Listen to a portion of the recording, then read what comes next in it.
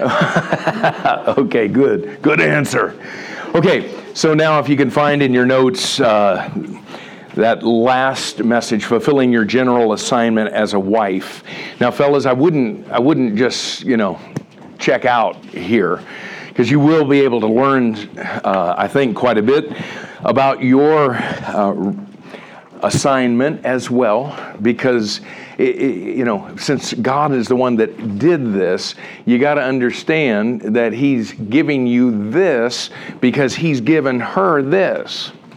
And what He wants is for it to come together and you be one flesh. That's not just talking about physical oneness, but oneness even when it comes down to fulfilling our roles, fulfilling our assignment.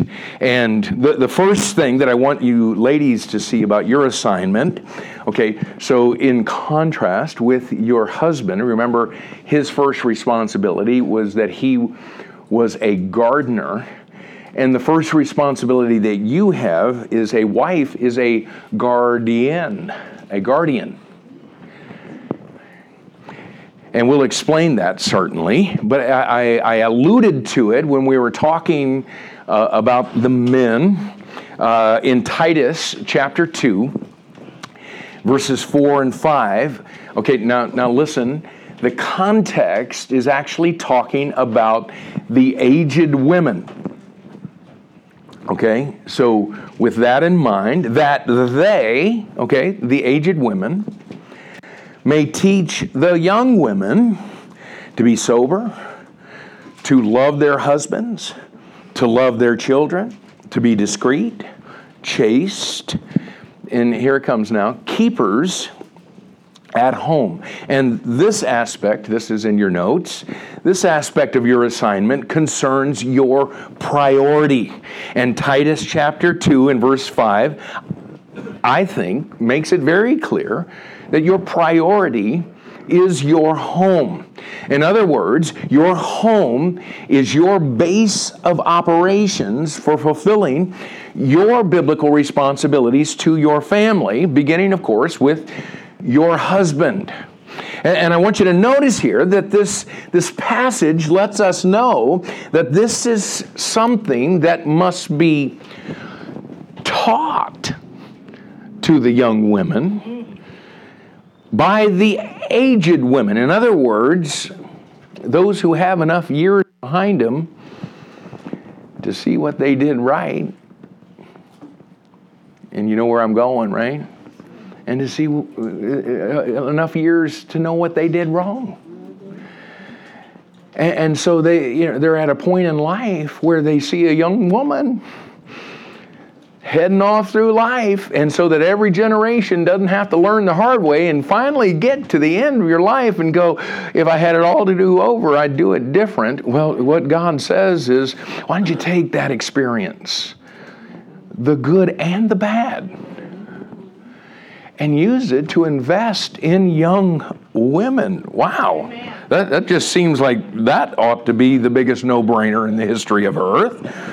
But I want you to notice the verbal exclamation point that God puts on this thing at the end of verse 5. He says, aged women, do this, that the word of God be not blasphemed. Have you ever seen that? So that another generation of women don't lose their way out there and don't bear the fruit that God intended for them to bear and end up blaspheming the Word of God. Okay, what would you think of me, ladies, if I said, okay, I'm going to hold the Word of God up, and why don't you ladies just stand up and curse your head off at this book? God says, I want the aged women to teach the younger women, and I want the younger women to submit to the teaching of the older women, so that this precious book doesn't end up getting blasphemed. Wow, that's strong. Okay, now, let's talk for a second. This is letter A. Let's talk about the extremes of Titus chapter 2 and verse 5. Okay, now I realize that in the 21st century, I'm kind of treading on some weird ground when it comes to this thing of being keepers at home. And what makes it weird ground, of course, is because everybody in this room already has an opinion about what that means. Okay, in your notes, some have a strong belief that it's okay for wives to work outside the home. And then next, some have a strong belief that it's wrong for wives to work outside of the home. And so the way that it typically shakes out is everybody in the room is anxiously awaiting to see if what I think is right. And of course, right means that I agree with your view. And so I want to say right from the get-go, I mentioned this in one of the sessions yesterday. Let's make sure that we're all reminded that our view, our opinion, what we think is really insignificant. What is significant is what God thinks. Okay, so the way that we better approach this is we better make sure that we find out what God's opinion is and adopt God's opinion as our opinion. Amen? Okay, so now if I don't do the Word of God justice here, kick what I'm saying to the curb. Okay, but what we're going to try to do is just like we've done for the last 2 days now, is talk about a biblical principle, and then let's just go search the Scripture, and let's just see what the Scripture has to say, and hopefully without my little preacherly slant thrown on it, okay? And so what I want us to do is I want us to look at the emphasis. This is letter B, the emphasis of Titus 2:5. This is a church. You guys have graciously been coming out on Wednesday night learning the keys of Bible study, and one of the things that you're going to be seeing as we move on, I don't think we've hit this yet. I can't keep track where all of these little things come in, but one of the key principles of Bible study is learning to emphasize what God emphasizes.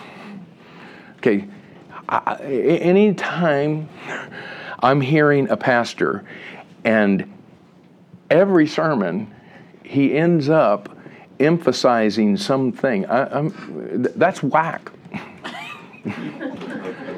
Because the Bible doesn't do that, okay? It covers a lot of subjects. And now, if he's harping on holiness, let's just let him run with that, okay? But if he's harping on some other kind of off the beaten path thing, again, I don't want to offend anybody, but you hear charismatics preach. Can they preach a message without talking about gifts? That in itself shows me that's whack. Can a Calvinist preach a message without throwing it in 3 times? And that alone lets me know that's whack. Okay? And in our independent world, there's a lot of things that get brought up all the time that get emphasized that you go, really? Why does that keep coming up? Okay, so let's just make sure that we catch the emphasis of Titus 2:5. And notice Titus 2:5 isn't a negative command about what a wife cannot or should not do outside the home. It is a positive command about what a wife is to be and do inside the home. Wow. Think about that for a second, because that's what the verse is emphasizing here. It's not there's no negative there. And so when we read the negative in, we better make sure that we're doing that because of the principle of comparing Scripture with Scripture. And as we begin to run this through the Word of God, Okay, so this is letter C, the explanation of Titus 2:5. And I want you to notice what God doesn't say. He doesn't say that a wife is forbidden at any time in her married life to have a job outside the home. Did anybody see that in there? Okay, and because God doesn't say that, I'm certainly not going to say that. And so someone might be concluding way too early, oh, so you're saying she can work outside the home. No, because it doesn't say that either. Again, so we got to make sure that we emphasize what God emphasizes. So notice in this verse what God does say, because what he says is that when it comes to the home, the wife is the one who has been given the assignment of being its keeper. Okay? And before some of you ladies go bonkers about that very thought, keeper. Okay?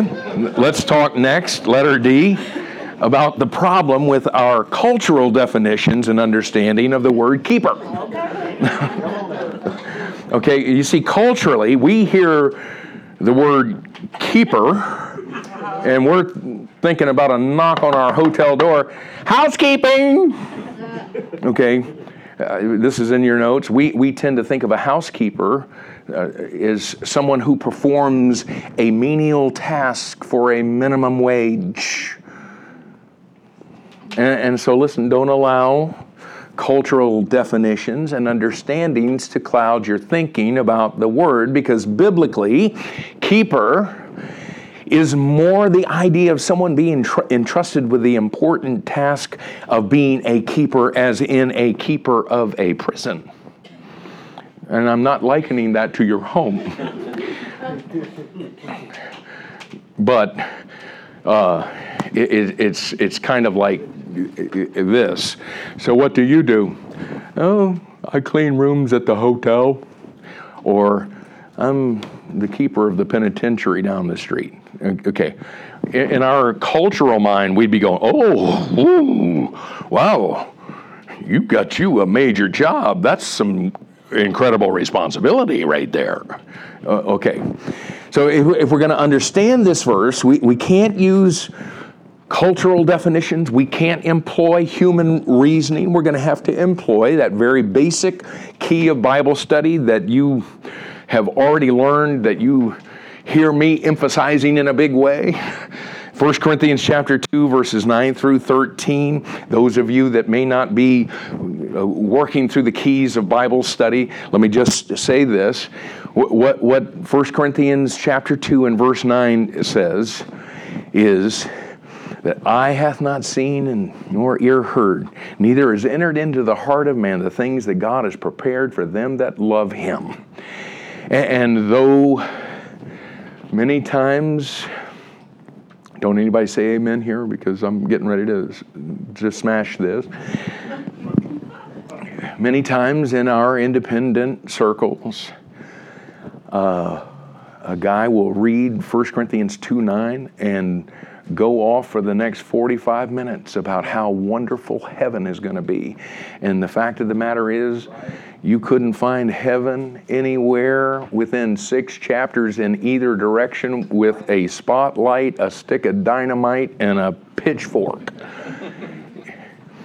What he's talking about in this chapter is the wisdom of God that is revealed in his book. And he's saying, listen, your human eyes can't see it. Your human ears can't hear it. Your mind can't conceive of this.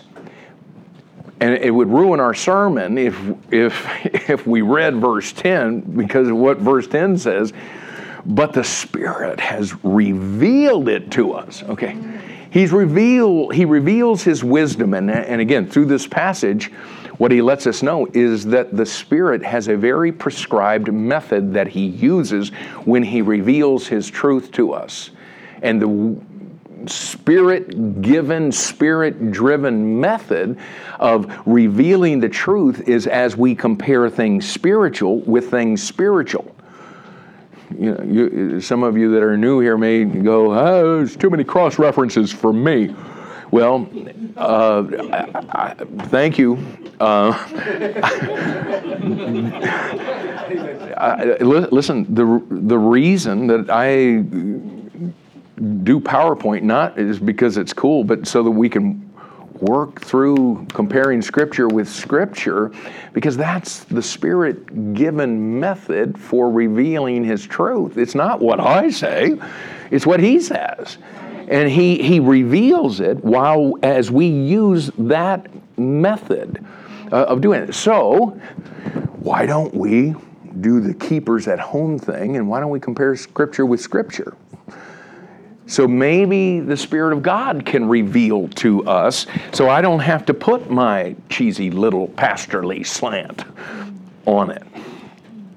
Okay, so letter E, what we learn about Titus 2:5 as we compare Scripture with Scripture. And one of the key cross-references that we pick up is found in Proverbs 31 and verse 27, and it's in the statement, "She looketh well to the ways of her household." And let me just take a second to show you what I mean. Notice this statement is found in the context of God describing for us in Proverbs 31 the virtuous woman. And if you'll notice in Proverbs 31 and verse 1, it says the words, and this is on the screen, the words of King Lemuel, the prophecy that his mother taught him. And King Lemuel is actually Solomon, and what he's about to do is he's about to share with us what my mama told me, what his mama told him about finding a virtuous woman. And one of the things that she teaches him is found in Proverbs 31, verse 27. Solomon's mama said, okay, here's how you'll know her. She looketh well to the ways of her household. And listen, it's not the idea of, hey girl, you be looking fine. That's not what he's talking about. Notice that it doesn't say she looketh well to the people of her household, but what? She looketh well to the ways of her household. And what God's trying to get us to see here is that there is a way that the home ought to function. Something interesting about this little phrase, looketh well, it's most often translated watchman. Okay, and that's why I was saying earlier that the word is kind of like the keeper of the prison, more than the keeper of the hotel room. Okay, and Solomon would have understood exactly what his mama meant, because you see, in his days, guards or watchmen were posted on the walls that went around the city, and on those walls there were towers, and you know what you called the people, what they were doing that were in those towers? They were on guard, okay? And they would be constantly, when they were on guard, they'd be constantly looking to and fro for some kind of suspicious activity, looking to see the direction from which the enemy was approaching and on what front, so that they could alert the king. And I assure you, those watchmen or those guardians wouldn't have taken their job lightly, because listen, people's lives within the city were dependent on how they did their job. And ladies, it's exactly the same way with you. If you can view this, the lives of precious people are in your house. The lives of the most precious people on this planet to you are at stake, and they're dependent on you to fulfill your assignment as the guardian. And what I want you to see that we learn from this cross-reference as we compare Scripture with Scripture, this is in your notes, what a watchman is to a city, you are to your family. Listen, you are a keeper. You are a watchman. You are the one that is set to keep watch, and your assignment is unbelievably significant because there are precious lives that are at stake. I think this might be saying that you need to be a keeper at home, that the word of God be not blasphemed, so that the enemy doesn't come and take advantage of that precious commodity that is in your home. But back in Solomon's day, man, can you imagine a city with no guardian, no watchman, no keeper to alert the king concerning the enemy or the attack of the adversary? And I say to you ladies, listen, if you could just get a mental image of this, that every single day of your life, the enemy is seeking to attack your household, and you are the watchman. You are the keeper. You are the guardian. So I think that you can see as we begin to compare Scripture with Scripture, keeper at home begins to take on a whole new definition. And let me take you to another one. Ecclesiastes chapter 2 and verse 3 says, in the day when the keepers of the house, you hearing that? This is one of the reasons that I'm a King James guy. Because of the icons that God has put in His Word so that we can compare Scripture with Scripture. It's crazy. The way that the inconsistency in the other versions with the words, there's no way to compare Scripture with Scripture. Because the words are all different, man. Here, he's talking about the keepers of the house. How could we miss this cross-reference, man? In the day when the keepers of the house shall tremble. And here the keepers of the house in its context, and again, we don't have time to teach Ecclesiastes 12, but he's talking about growing old, and he's working through parts of our anatomy. He's talking about when the grinders shall cease. In other words, when your teeth are falling out. And, he's just working through all of the anatomy. And the keepers of the house are the hands.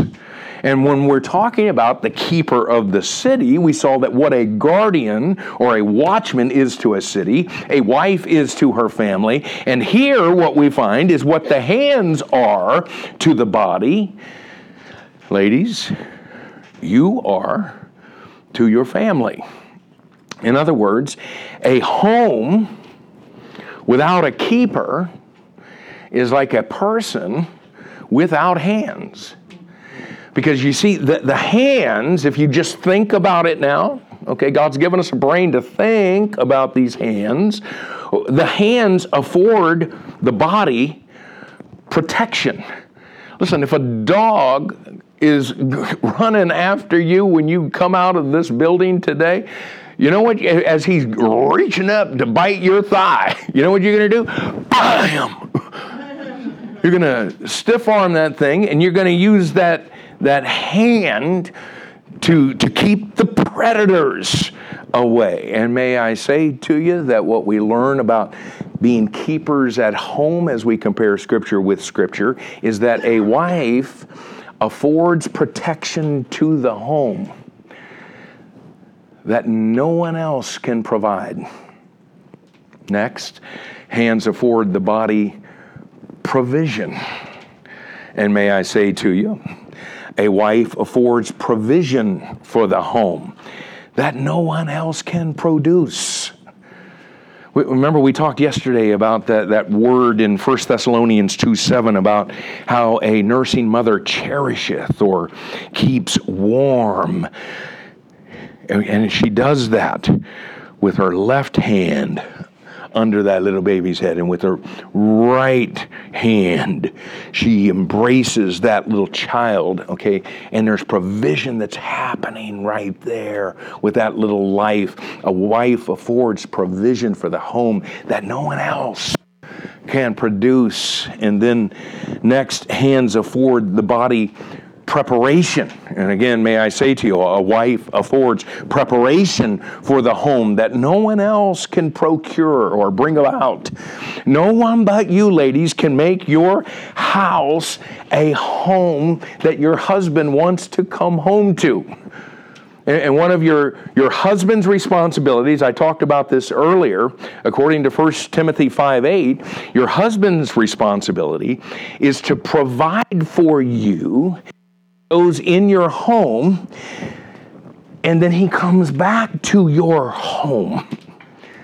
And it's here where he is energized to fulfill his other responsibilities to you and to your children. And again, it's this place of refuge where a man, he's laboring to take care of his family lest he be worse than an infidel. And he comes back into this retreat, and he's got all other kinds of responsibilities. Providing for his family is just one of 7 biblical responsibilities that a husband has. And he's got 7 responsibilities to his kids. Again, all of that precious commodity that's in your home. And the idea here is, man, you are preparing this place to be that place where he fulfills his other responsibilities. The key quote here: if we choose not to do this very special job, it will simply not get done. The mothering, the nurturing, the comforting, and caring that fills the committed homemaker's day will simply be lost, and society will be impoverished. Children will not get the spiritual guidance they need. Lonely teenagers will not be listened to. Many people with problems will not be ministered to.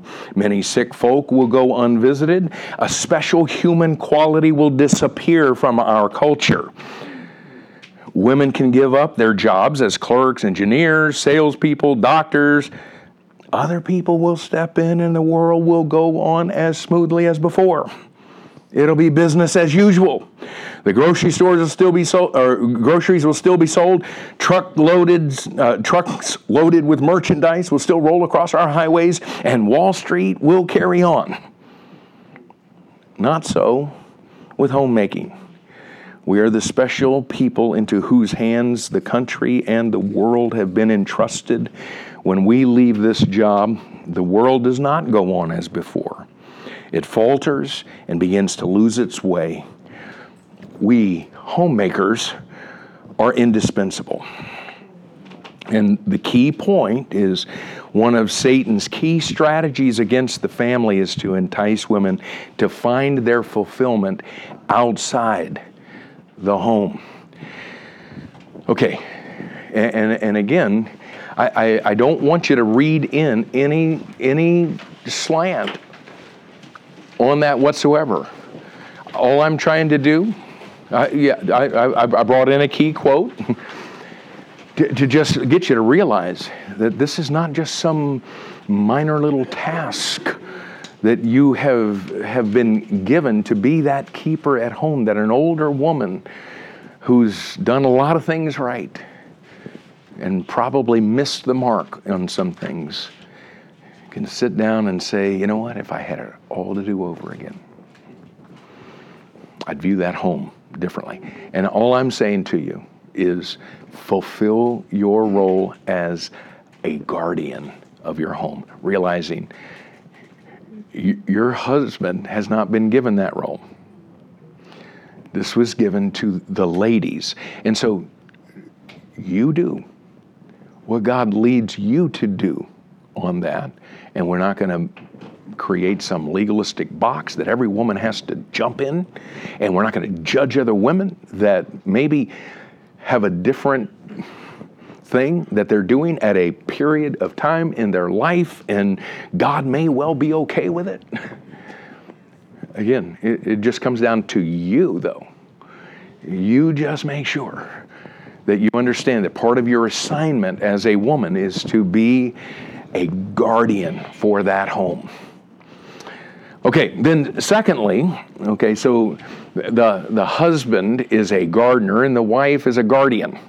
Okay, and in the same way we looked at a husband as a picture, that's number 2. The wife is a picture.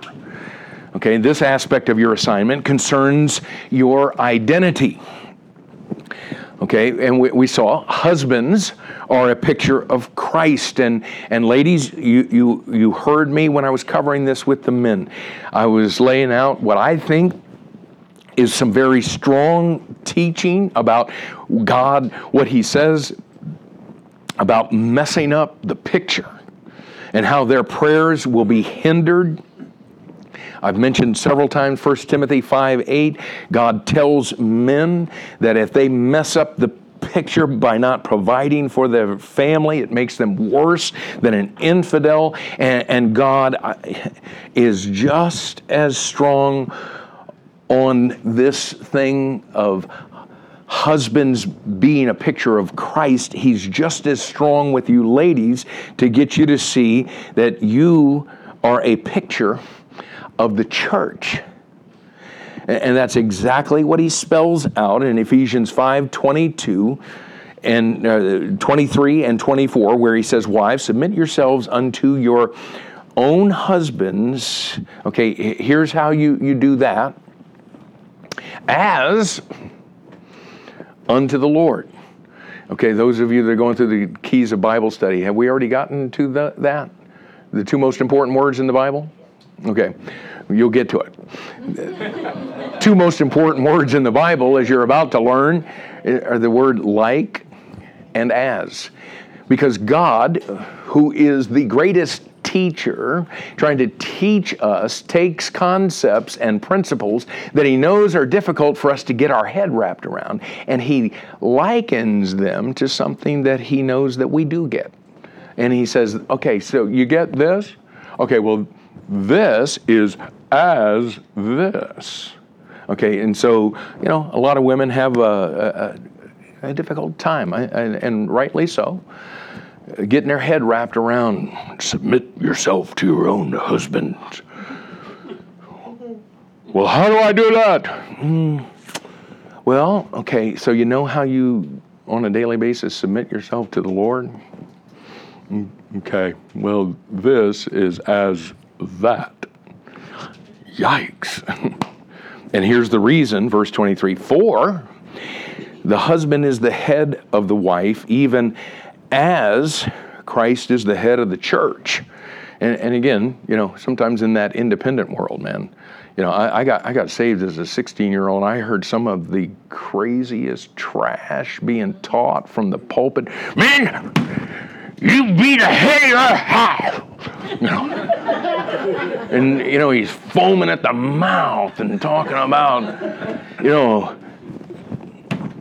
this is the way that it sometimes, and I'm like, for real? Is that the way this is supposed to work? Oh, he's supposed to be the head as Christ is the head of the church. And you know how he treats us, right? Hey, let me tell you something.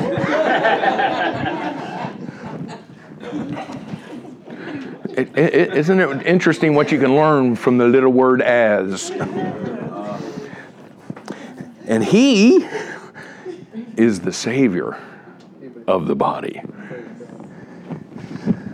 Not the one that's making sure he keeps us under his thumb. He is the head that assesses the needs and does whatever is necessary to meet them. Okay, husbands, you're the head, like Christ is the head. Hello? Okay, I'm not trying to diminish the concept of submission. It's biblical, okay? I'm trying to just put it all in perspective here. Therefore, as the church is subject unto Christ, so let the wives be to their own husbands in everything that they want. Or I mean, in everything. Okay, and as we've talked about, the interesting thing in this passage is, as he continues to teach husbands and wives, after coming through this whole passage, he comes to verse 32 and he says, again, this is a great mystery, but I speak concerning Christ and the church, and God wants to make sure that we don't miss it. Husbands picture Christ and wives picture the church. And so, okay, this is in your notes, ladies, what that means is that if you're going to understand your assignment as a wife, you must understand some things about the church. Okay? And again, this is where this comparing Scripture with Scripture thing gets so beautiful, is God telegraphs things like that. You remember what we did yesterday with talking about our communication with Christ? And so what we did is we just looked at what our husband has done and the invitation that he's given to us. And man, we learned this incredible thing as men that we are to be to our wives. Okay, so ladies, if you're a picture of the church, then we ought to be able to go to the Bible and let the Bible teach us some things about the church that we can apply to our lives, because you are to do your assignment in this passage as the church does to Christ. And again, we just breeze right over that, never even stop to think that maybe we should use that as a way to compare Scripture with Scripture. And so, since we've not done that, why don't we do that now? Okay? So, work with me, ladies. This is, like I said to the men, we're going to set this up. This is letter A. Let's talk, first of all, about the identity of the church. Now, let me ask you, what happened to us when we called upon Christ's name? Okay, and what actually happened when he made us a part of this thing that is called the church? Okay, what happened to us? Well, let's talk about our name. Ladies, do you realize that the day you received Jesus Christ as your personal Savior, do you realize in terms of your identity, it changed? Because first of all, your name changed. Acts 11 and verse 26 says that now, after receiving Christ, we are called Christians. We are called Christ's ones, Christ-like ones. We took His name. We have a new identity. I mentioned yesterday, I was saved as a sophomore in high school, and I before I knew it, man, everybody had heard about that. Hey, did you hear Trotter became a Christian? And all of a sudden, I had an identity that I had never had before. My name got associated with Christ's name. Wow. James 2:7 talks about that worthy name, listen to this, by which ye are called. Wow. Again, we've taken His name, and our whole identity changed because we took His name. We're called by His name now. Ephesians 3, verses 14 and 15.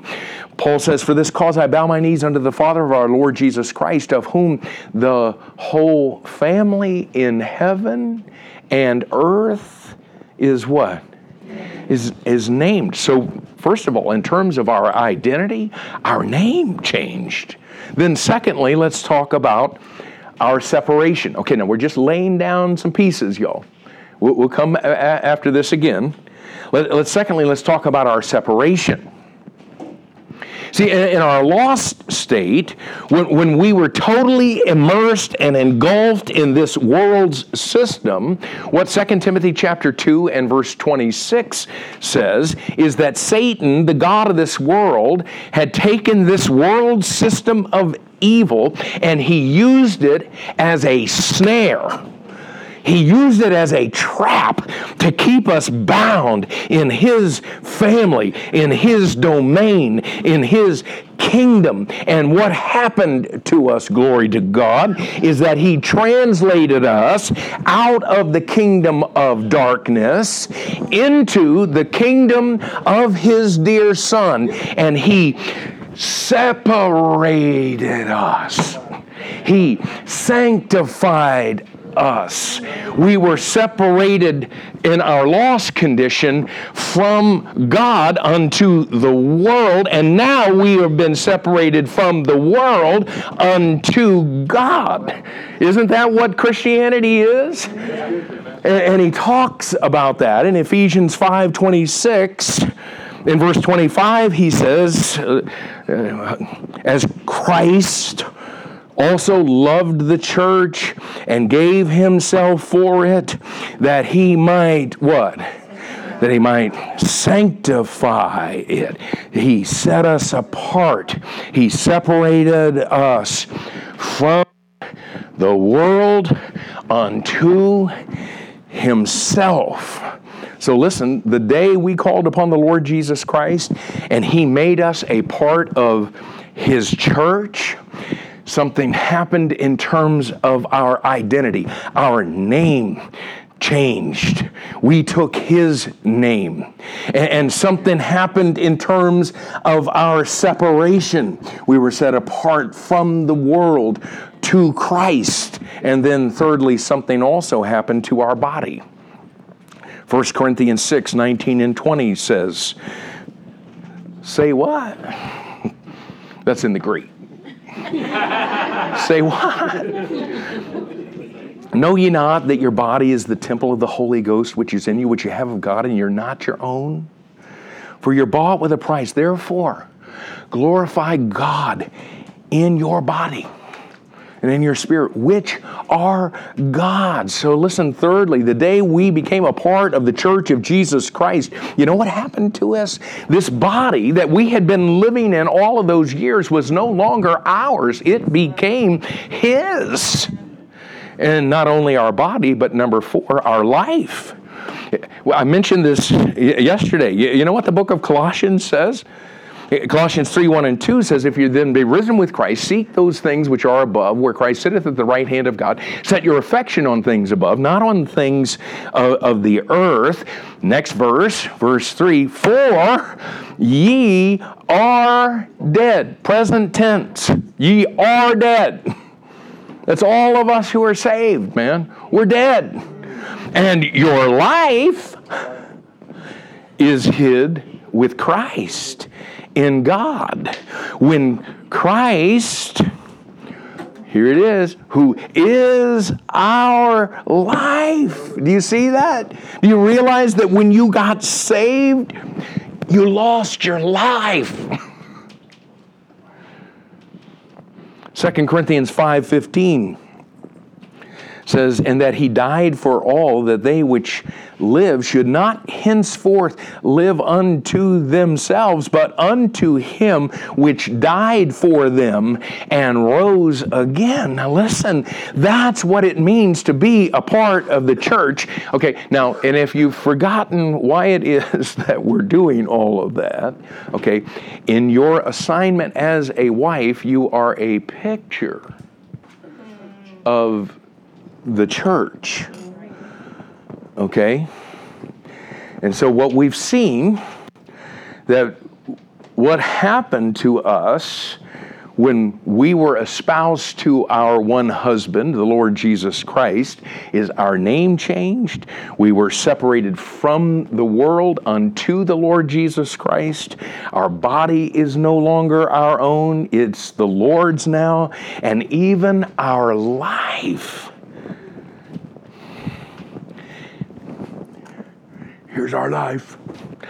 Our life is hid with Christ in God.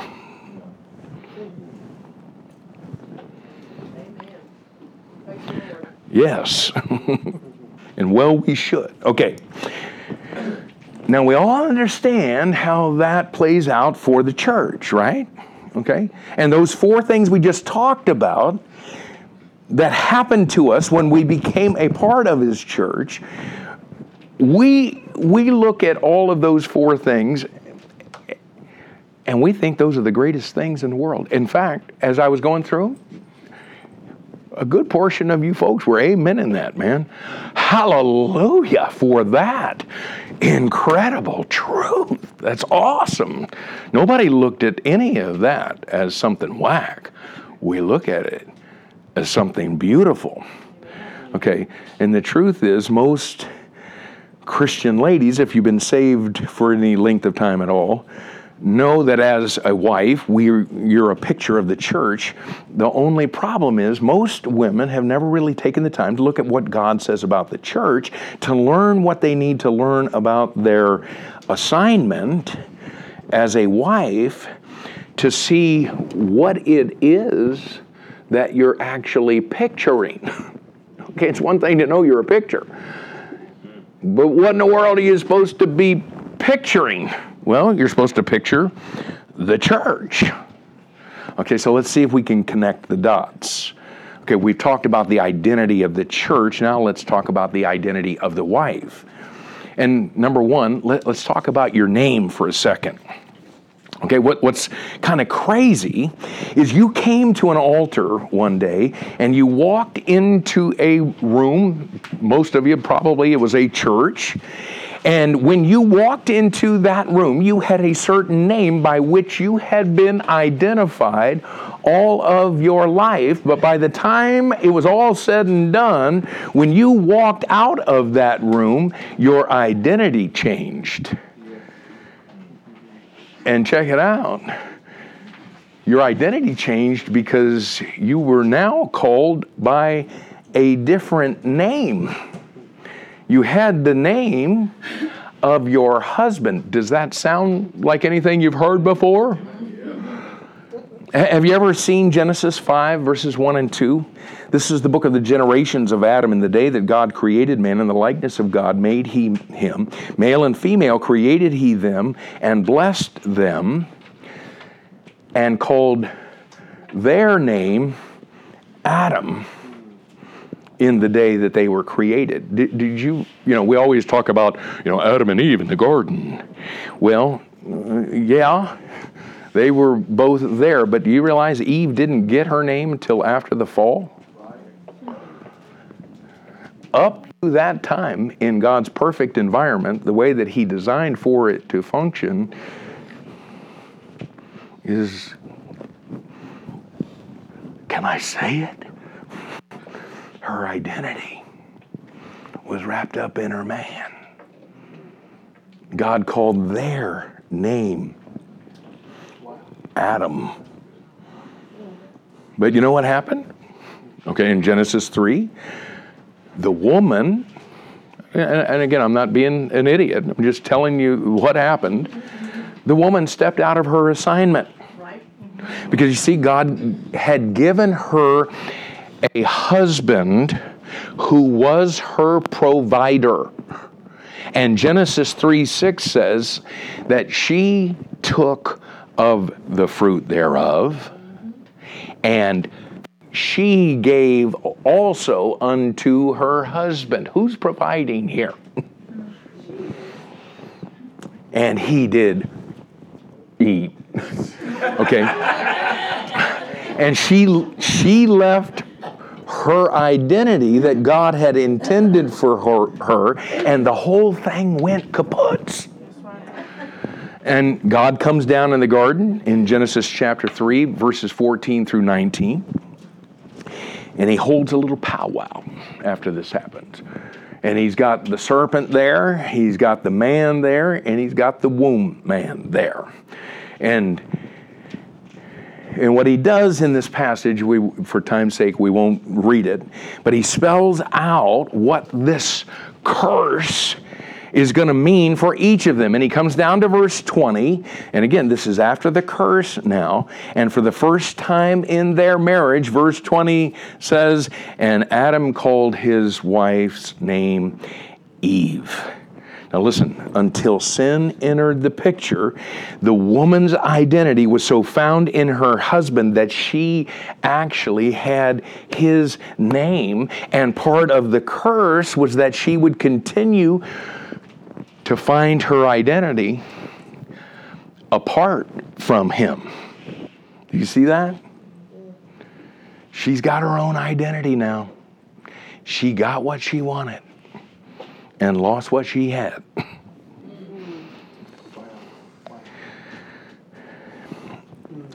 We come to the New Testament, and God has all kinds of things to say to us about our responsibilities, okay? Do you know what all of that stuff is? All that New Testament instruction? All that New Testament instruction is how we actually reverse the curse. Most Christians live under the domination of the curse, even though we live in a different dispensation, but it's because women aren't applying what the Scripture says to them about how to reverse the curse. But if you miss that there was a curse that came upon marriage back in Genesis chapter 3, you know what it says? This isn't, I don't think, going to be in your notes. I hope I'm not getting ahead of myself. But in that whole curse thing, God says to Eve, and your desire shall be to your husband, and he shall rule over you. It's no longer going to be that loving headship that he's going to provide. And you're not going to want him to lead you. Your desire is going to, the same desire you had that made you eat that fruit is going to be a desire that you're going to have to lead your husband. And when it's all said and done, no matter how much you think you're leading, there's going to come a day when you find out he will rule over you. It's just a matter of time. It's when you live in the flesh, when we live in the flesh, we live under the domination of the curse that comes upon marriage, and we got a New Testament manual that says, here's how you reverse all that. And when we don't, okay, brace for impact. Okay, so now that you ladies are saved, just like the church, do it like the church.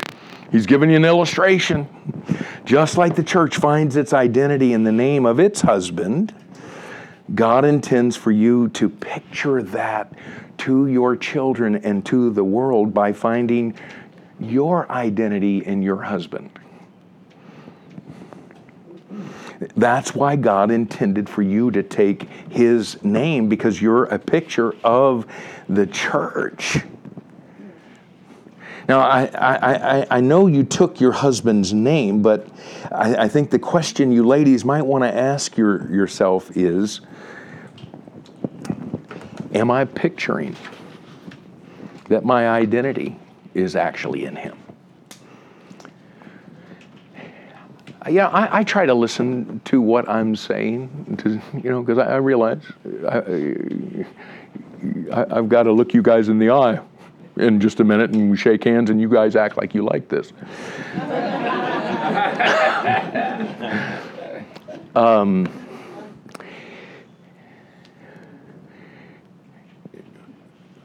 I didn't invent this.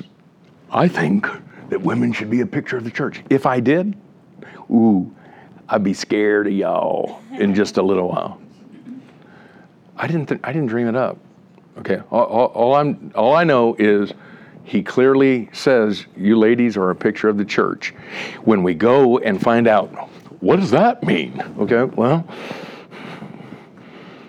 we all absolutely love the fact that we're a Christian now. God says, man, picture that to your kids. Not just because of your name, but because of what that entails, what that actually means. Let me show you the next thing. See, the way this shakes out, your husband asked you to marry him. And when you stood at that altar that day, he was saying, I choose you to be my bride. And today, I'm separating you from every other man in the world so you can be connected to me.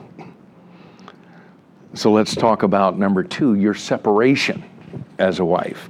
Remember, Ephesians 5:26 says the reason Christ gave himself for us is that he might sanctify us or separate us from the world unto himself. You remember that? Okay, well listen, that's what happened when you married your husband. You were separated from all the other men in the world so you could be joined to your husband to become one flesh. And listen, the way that you live your life as a wife should picture that. So it also affects, number 3, your body. And 1 Corinthians 7:4 says that in your marriage, just like in your marriage to Christ, your body is no longer your own. It's your husband's. 1 Corinthians 7:4, the wife hath not power of her own body, but the husband. And even that, okay, even your physical relationship with your husband is to be a picture of the church and the intimacy that God intends for the relationship of the church and what it has in that relationship with Christ. And not only your body, but your life. Remember, ladies, again, you're a picture of the church, and that's what your relationship with your husband is to picture. And just like the church, just like we looked at in Colossians 3:3, your life is to be hid in your husband because your identity is now found in him. Why? Again, because you're a picture of the church. And I get it. I know that I'm a man. But listen, this has nothing to do with me being a man and trying to lord over the women. It has everything to do with the Bible. And I put as kind of a warning, one of Satan's key strategies against the family is to entice women to find their identity apart from their husband. And ladies, the culture is screaming to you to do just that. In fact, for you to do, at this point in the 21st century, for you to do what the Bible says, this culture will tell you that you are wasting your life. And God says it is the greatest use of your life.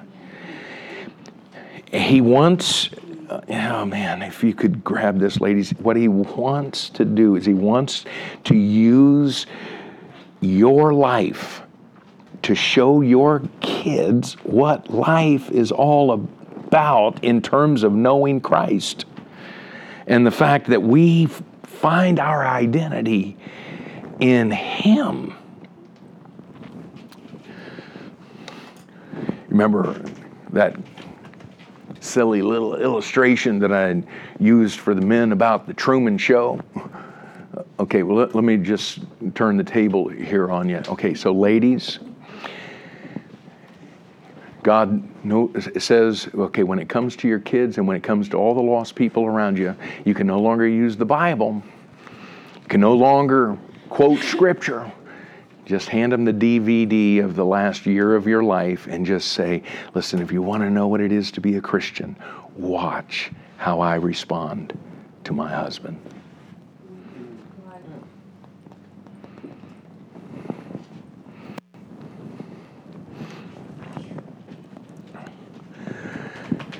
So the wife is a guardian. Man, that's a big responsibility. The wife is a picture. And then number 3, the wife is a bride. And this aspect of your assignment concerns your beauty. Your beauty. And okay, if you're going to be a bride, okay, one of the things that you want to do on that day is you want to seek to be as beautiful as you can possibly be. I got to tell you, I've done a lot of weddings through the years, and I've run them through all the counseling and everything. Sometimes I get to that wedding and I'm like, yes.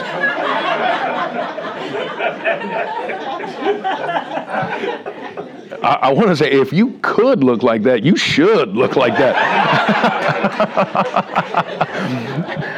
I mean, woo! It's just crazy. That's her day, man.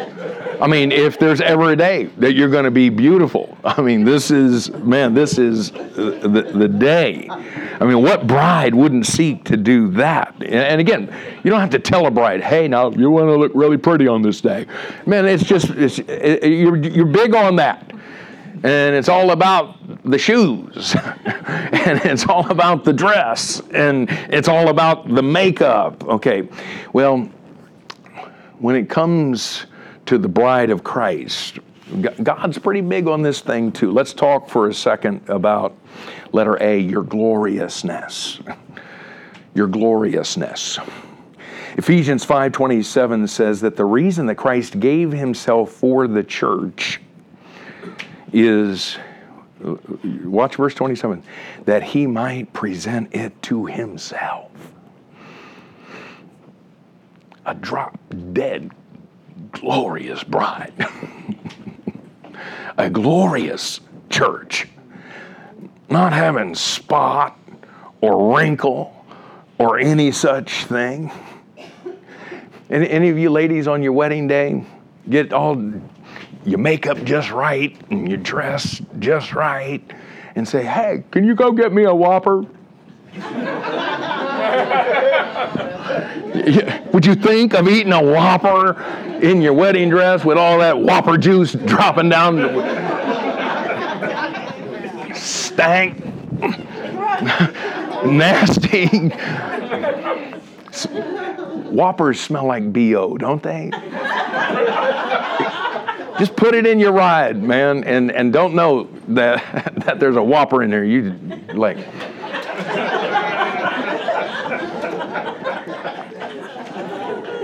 You wouldn't think of doing that because, man, you want to be without spot or wrinkle or any such thing.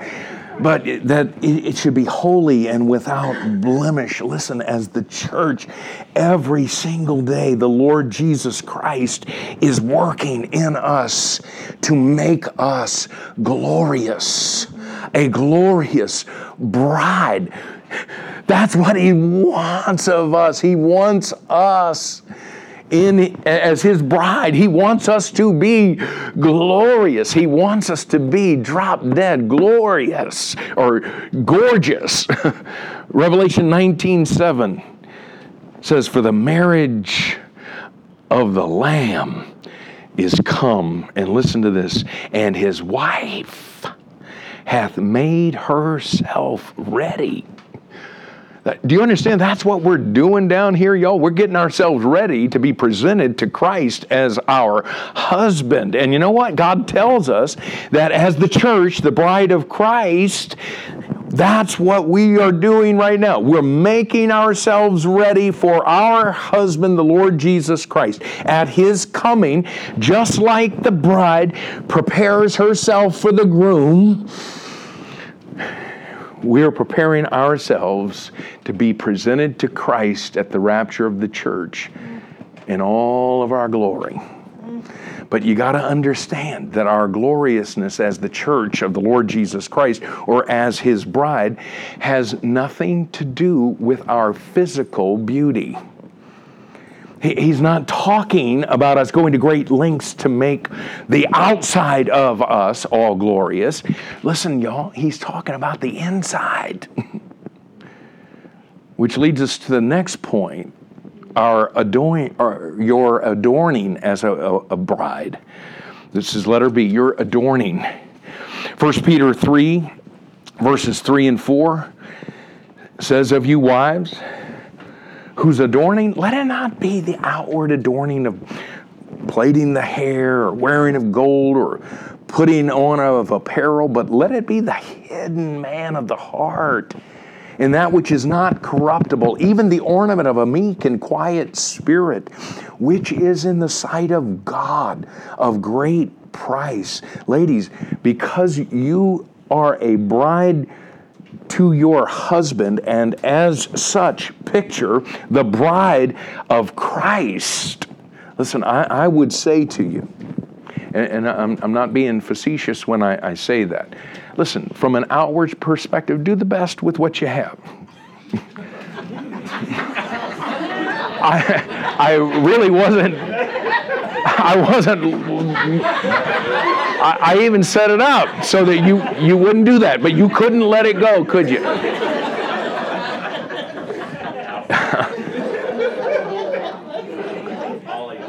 Okay, again, I'm not saying don't fix up. Okay. What I'm. Can we? Oh God, could we rewind? Let me just come at this again. Let me say it this way, ladies. Don't let your physical appearance be your total preoccupation. Rather, what the Scripture says, adorn yourself with the things that make you beautiful on the inside. Amen. And I got to tell you, ladies, it's amazing how beautiful God can make you in the eyes of your husband when he comes home to a woman, this is in your notes, who has adorned herself with what Jesus says makes her beautiful in his eyes. 1 Timothy 2:10 talks about a woman with godliness, with good works. That's what's beautiful in his eyes. She becomes to her husband, when you focus on those inward qualities, she becomes to her husband the most beautiful woman in the world. Not because of what she looks like, but because of who she is. You're a bride, ladies. You're a bride to your husband, and yet that's simply a picture of the fact that you are a bride to your husband, the Lord Jesus Christ. And ladies, Satan would love to do anything that he can do to get you to miss the significance of this aspect of your assignment. And the key point here is one of Satan's key strategies against the family is to entice women to find their esteem by emphasizing the externals rather than the internals. And I think that might be your last blank, but try to resist the urge to pack up, because I'm within 60 seconds of being done. Look at that key point again, emphasizing the externals rather than the internals. And I got to tell you, in the 21st century, man, there is a real temptation toward that. And in light of God's instruction to you from this passage that we're looking at here in 1 Peter 3, I would suggest to you, ladies, that you make it a point to always spend more time on a daily basis on the inside of you than you do the outside of you. Spend more time with Jesus than you spend at the gym. Spend more time with Jesus than you do in front of the mirror. Let him adorn the inside of you rather than you adorning the outside of you. Are you hearing that? And again, I really am not saying that you shouldn't fix up. Not at all. I'm just saying there's a real temptation to make that what you emphasize and wonder why it is. that your man seems so disconnected. I'm telling you, when you have those inward qualities, there's something, if he's a godly man, there's something strangely beautiful in his eyes when he looks at you and sees you with the character of Christ. And, okay, well, there you have it. And I do say that in jest. That's a lot, y'all. It'll probably take us another year to get all of that into our life, and I don't know, I don't want to presume on your pastor, but whoever comes and does the next marriage conference, man, let's get more stuff and let's move on. As I said, there's 7 biblical responsibilities of a husband. There's 7 biblical responsibilities of a wife. But man, you can get overwhelmed with it all. So hey, take what you have gleaned in this conference and do that. And I promise you, if you'll just do the things we've talked about, you got plenty to transform your life and plenty to transform your marriage. And so listen, I thank you for your attentiveness, the way that you guys hunger for the Word. Pastor Dave, this is a blessing for me to be able to come. Thank you for sharing your pulpit with an old geezer. And you guys, again, may I just commend you for finding this church and this pastor and his wife. This is an awesome place, and I know God's going to do incredible things. And man, it will be on steroids if the men in this room picture Christ and the women in this room picture the church.